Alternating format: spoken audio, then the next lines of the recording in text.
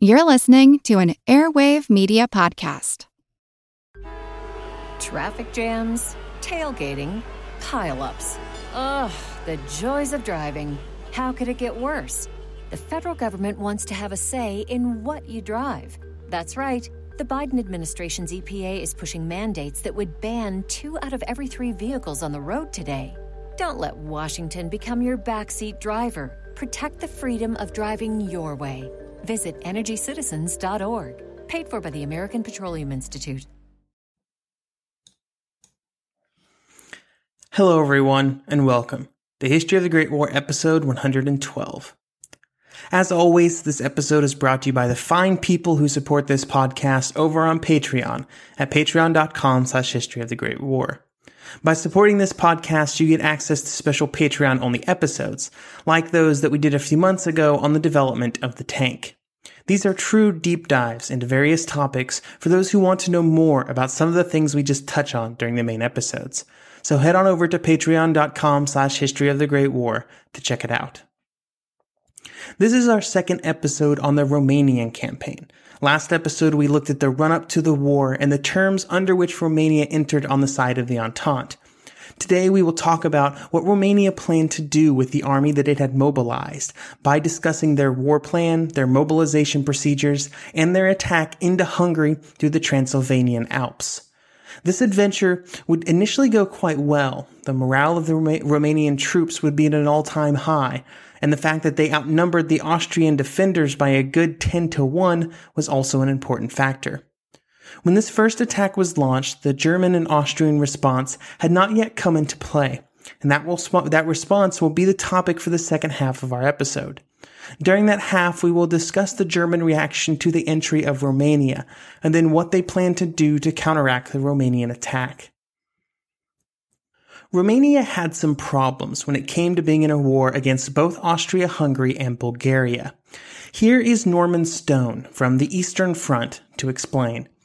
Quote, Romania was virtually indefensible. The richest part of the country, Wallachia, jutted out in a long tongue between Hungary and Bulgaria. Neither the Carpathians, traversed by many passes, nor the Danube offered real obstacles to an invasion. Yet the Romanians could not simply abandon Wallachia, since this would mean loss of their capital. Their army could be easily split up between different functions, each of them difficult to discharge. And the Romanian High Command complicated this problem still more by failing to give constant priorities to the various strategical tasks. Half of the army was switched, bewilderingly, between one front and the other. Romania's intervention could only matter if the initial offensive against Hungary won an immediate success. End quote. The problems had their roots in geography. The Romanian front would be twice the length of the French front, and barely shorter than what Russia was working with. For an army that was not even 1 million strong, just defending it would have been difficult. Although the one benefit to the defenders was that a good amount of the border was on the Carpathian Mountains, meaning that the passes were all that had to be defended. Then the rest of it was on the Danube. Again, a good natural border to defend if you had enough troops. However, the Romanians would not be defending. Due to both public opinion and alliance commitments, they had to attack, and instead of just one attack on one front, say into Transylvania, they were hoping to do so on both. This was all outlined in a war plan that was called Hypothesis Z, which was distributed to the various Romanian commanders in early August. In general, the plan would have 3 armies, the 1st, 2nd, and North, marching into Transylvania through the mountains. This represented roughly 370,000 men, and was the bulk of Romania's mobilized frontline strength. In the south, the 3rd Army would then attack on the Dobruja region and into Bulgaria. The Southern Army was considered secondary, and as such, it would be much worse supplied. In general, its goal was to keep Bulgarian troops out of Romanian territory. This plan, with 2 different attacks, would have been difficult for any army at this time to try and pull off, and the Romanians did not have the most efficient army. There was no consideration given in the plan for how the armies might be slowed, or what the enemy might do when the war started. Because of this lack of contingency planning, when things did begin to go wrong, there was a frantic mishandling of the situation. There was also a core assumption that there would be a tangible amount of assistance from the Russians, both to the north in Bukovina and to the south against Bulgaria. However, there were no details as to how this was going to work. One thing that did go relatively smoothly was mobilization. Before the war was even declared, there had been large forces moved to the frontier as covering forces. All these combined numbered about 200,000.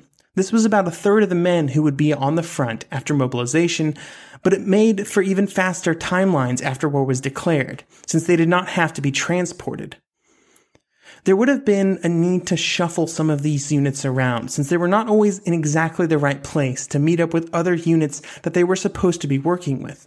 However, to prevent this, everybody was just told that the units on the frontier should just jump in with whatever divisions were moving through their area. This greatly reduced the amount of units that had to be shuffled around, but it also meant that divisions were joined by units that they'd never interacted with. Often commanders would not even know their own order of battle before they were at the border and ready to begin their advance. Some did not even learn of their command at all until 48 hours before the war was joined. Then they did not know precisely which part of the plan they would play until just a few hours before it was supposed to begin. This lack of information was all done to keep the plan secret, and this part of the plan worked perfectly. There would be almost universal surprise among the Austrian units that were being attacked. However, there was a downside to these measures. It completely neutered the general's ability to plan and coordinate their attack. This might have been an acceptable compromise if there was a very skilled general staff that was truly great at coordinating and assisting everybody, but this was just not the case. What would become apparent was that most of the general staff were incapable of managing the situation in front of them under the best of conditions, and these were not going to be the best of conditions. Regardless of what issues were in the future, during this episode we're going to focus on the attack in the north and into Transylvania. This was done by the North Army, Second Army, and First Army, in that order from north to south. Before we get started here, I highly recommend that everybody seek out a map of Romania in 1916 before we go any further. I've put a link to one in the show notes. This is because while modern-day Romania is reasonably circular, just a big blob between the Dniester and the Danube rivers and the Black Sea, this was not the case in 1916. At that point in history, it was made up of Wallachia, Moldavia, and parts of Dobruja. This meant that the country was shaped like a foot. Having a mental picture is going to be critical to understanding why the three armies to be discussed today behaved in the ways that they did. The Northern Army had 3.5 infantry and 1.5 cavalry divisions, and I guess I should mention that it was technically called the Fourth Army, but it was the furthest north, and I like to call it that instead. Its actions would begin on the same night that the war was declared, when pre-positioned units seized control of the extremely critical passes through the mountains. These attacks gave the rest of the army time and space to concentrate, while also not giving the Austrians time to properly man the passes, which was the greatest concern. The next set of attacks would be launched after 10 days, and during these attacks, units would advance all the way onto the Hungarian plain. The defending Austrians were not only heavily outnumbered, with just one division in place which only had about 6,000 men, they were also in the theater to rest and recuperate. They had been heavily mauled on the Galician front by the Russians, and were using the time manning the Romanian border to rest and absorb reinforcements. After the North Army had reached the Hungarian plain, they stopped. The second pause would last for 7 days, as they got everything set up and ready for the second stage of the attack. During this time, the Germans and Austrians had time to think about what their response would be, and it would be at this moment that Ludendorff decided that the First and Second Armies, whose attacks we will cover shortly, were more concerning, so he directed reinforcements into that area instead of against the North Army. This choice allowed the second phase of the attack to meet success in the north, and they quickly advanced an average of 60 kilometers into Hungarian territory, which allowed them to both capture more territory but also greatly shorten their lines. On September 11th, the attack stopped, and the troops were told to dig in and fortify their positions with multiple lines of defense. Part of the reason that they had to stop was because an attack was supposed to be taking place by the Russian armies to the north, but this was not happening.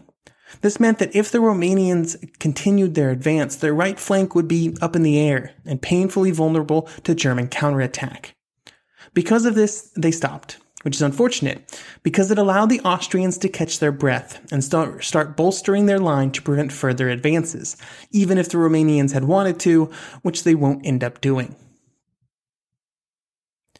The Second Army had 4 infantry and 1 cavalry division, which it had positioned on a massive 230-kilometer front.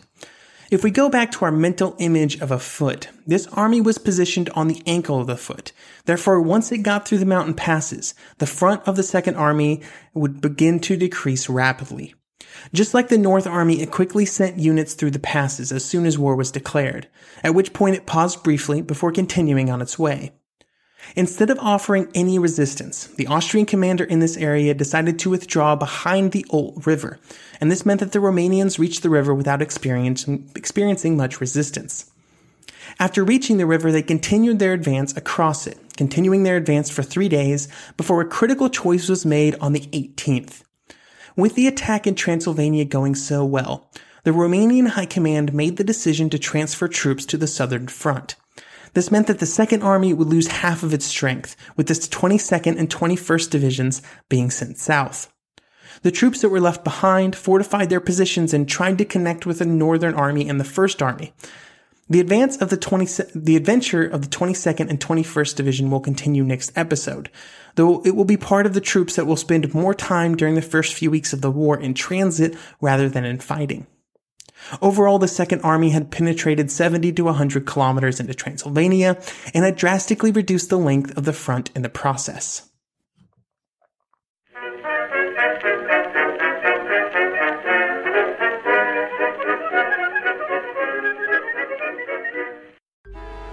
Traffic jams, tailgating, pile-ups. Ugh, the joys of driving. How could it get worse?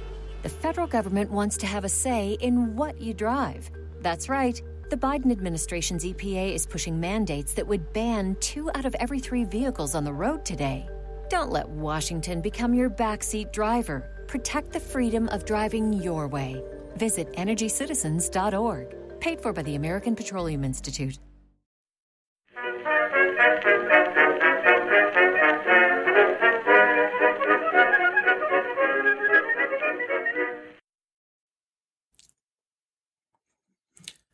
The final army was the First Army, and it would be attacking from western Wallachia and advancing almost straight north. It was split into 3 different groups, which would follow 3 different passes through the mountains, which were named after the rivers that flowed through them. From west to east, these were the Cerna, the Jiu, and the Olt. In the west, the Cerna group quickly advanced over the border. However, they did not go far. This short movement was all that was planned, and it was not due to resistance, which was mostly non-existent. If this group advanced too far out of the mountains, they risked being cut off since they were separated from the rest of the First Army. To their east, the Jiu group went through 2 passes and reached the Hungarian town of Precsini. This city would be the center of the fighting for the next few weeks, as units from both sides launched attacks and counterattacks, with the area changing hands several times. The final group was the Olt group, and they advanced all the way to the town of Sibiu. Once they reached the city, they did not, however, take it. This is remarkable because when the Romanians were advancing, the Austrian commander decided not to defend the city. The Austro-Hungarian officials did not want to subject the city to street fighting since it was a historical city, and also because they probably would have just lost the fight anyway. Because of these 2 facts, they evacuated the area completely. All of the soldiers and governmental personnel would be gone before the Hungarians arrived. When they did arrive, all that were left were some logistics troops trying to load the last of their supplies onto wagons for transit. The Romanians could have easily walked into town, but they didn't. The local commander did not want to enter the city without permission, fearing that he and his men would possibly get tied down by resistance, even though it did not appear that it would be present. So instead of just walking in, he kicked it up the chain of command and asked for permission, which was then granted. But then due to some kind of miscommunication or misunderstanding, this permission never reached the front.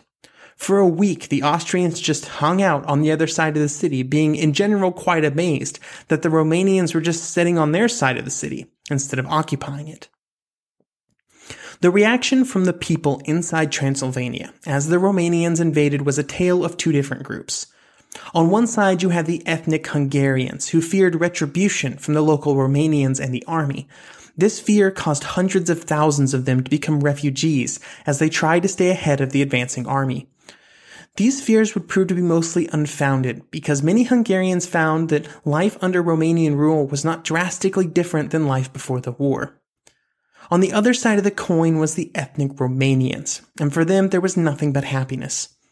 At every Romanian town and village that the army arrived in, they were greeted as conquering heroes. The people gave them food, they helped guide units through the areas, gave them intelligence on the Austrians, and men from these areas even helped the soldiers build fortifications.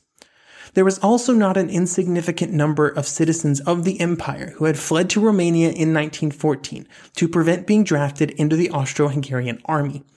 These men, often coming back in the Romanian army, it felt like a homecoming to them.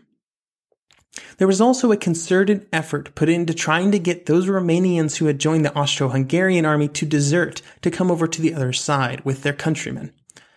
Overall, the advance into Transylvania was seen as a great success all around.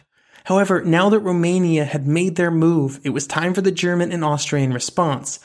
But for that, we have to start back at their reactions when Romania entered the war. Neither the Germans or Austrians were completely taken by surprise when the Romanians entered the war. They knew that they had been negotiating with the Entente and had known this fact for months. This was all due to the weaknesses of the Italian diplomatic encryption, which was being used by Romania to communicate with Britain and France. There were also reports by German agents in Bucharest that pointed towards war. The Germans knew about the fact that the Romanian army had canceled all officer furloughs after August 4th. All army harvest furloughs had also been canceled. This canceled the annual leave for soldiers who were sent back home to help with the harvest, a practice of almost all European armies before the war. They also knew that Brătianu wanted to bring Romania into the war. So how did they know all of these things and still think that Romania would not come into the war in August 1916? Well, they believed that the Romanian king, now Ferdinand, after his father had died, would ultimately prevent their entry against the Germans. He was of the same lineage as the Kaiser, and they believed that family loyalties would cause him to overrule any attempt to bring the Romanians into a policy of war against the Germans. This caused people like Falkenhayn to ignore all the evidence. So when news reached Berlin at 10:30 p.m. on August 27th that Romania had declared war, there was an initial feeling of shock. However, they recovered quickly.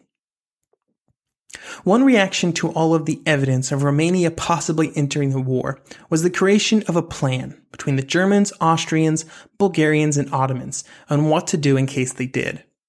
All of them would meet in Budapest on August 3rd to discuss this plan. In attendance were Conrad Falkenhayn, the operational chief of the Bulgarian army, and Enver Pasha, the Turkish war minister. The strategy that was devised was predicated on the fact that the opening invasion of Transylvania by the Romanian army could not be prevented. With that fact in mind, the strategy revolved about how to react to it. The first part was that the troops in Transylvania should offer as much resistance as possible until reinforced. However, they had to make sure that they did not get completely destroyed. That would leave gaping holes in the line, so they just had to fight a retreat. In the south, the Bulgarians would very quickly launch an attack into Dobruja. For this task, they would receive Turkish and German reinforcements. Finally, there would be a crossing of the Danube into Wallachia at the same time as the counterattack in Transylvania that would be launched. This would be the plan of action, and would be precisely what would end up happening. In July, preparations had begun with the reinforcements of the Austrian border guards, which up to that point had been the only people on the border. At first, this was just some battalions of militia, but in August they were reinforced by 3 divisions from the Eastern Front. These divisions were exhausted and beaten up, but it was hoped that they would have time to organize and rest up before anything happened, which they would not. All of these troops were put under the command of General von Strassenberg. And when the attack came, he had precisely 15 weakened battalions of infantry, 4 cavalry regiments, and 13 artillery batteries. This was all he had to defend a front of 600 kilometers. The key to the entire plan, though, was in the south, and it was there that the best chance of a quick strike against the Romanians existed because of the Bulgarian army. They had agreed to be put under the command of Mackensen, who had led the combined armies so well in Serbia, and since that time he had been in the Balkans. He would initially have 3.5 Bulgarian divisions, about half a German division, and then 2 Turkish divisions of dubious value. There were many more troops on the Macedonian front, facing the Entente troops at Salonika, but initially all the troops there were needed there. To free some of them up, Mackensen launched an attack on the Macedonian front to shorten the lines, and this attack was launched on August 17th, and resulted in some pretty good success.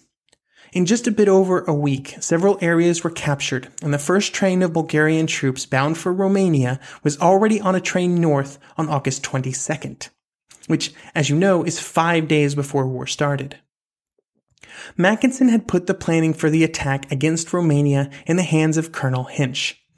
His plan was to attack as soon as possible into the Dobruja, with the goal of capturing 2 places on the Danube. This would allow for more troops on the Danube and greatly increase the threat to Bucharest, which wasn't that far away. It was assumed that this would cause some sort of reaction from the Romanians, although they had no way of knowing the panic that it would result in, which we will discuss next week. These plans would begin shortly after the Romanian declaration of war, and it would take some time to get going, but by September there were 22 trains per day arriving in Transylvania, with 1,500 arriving in all. They would transfer divisions from all over Europe, and in total 30 infantry and 3.5 cavalry divisions would find their way into Transylvania to prepare for the counterattack. Falkenhayn, recently dismissed as chief of staff, would be put in command of the 9th Army. He had many negative qualities as a leader, but one thing that could not be questioned in this case was his motivation. He was driven by the desire to prove himself, and he would. The German troops that were sent from the Western Front felt like they had entered an entirely different war. Gone were the endless seas of mud and shell holes. The Alpine meadows must have seemed like a dream come true. Unfortunately for the soldiers, though, they would not be on a sightseeing journey, and soon they would be unleashed, which we will discuss next episode.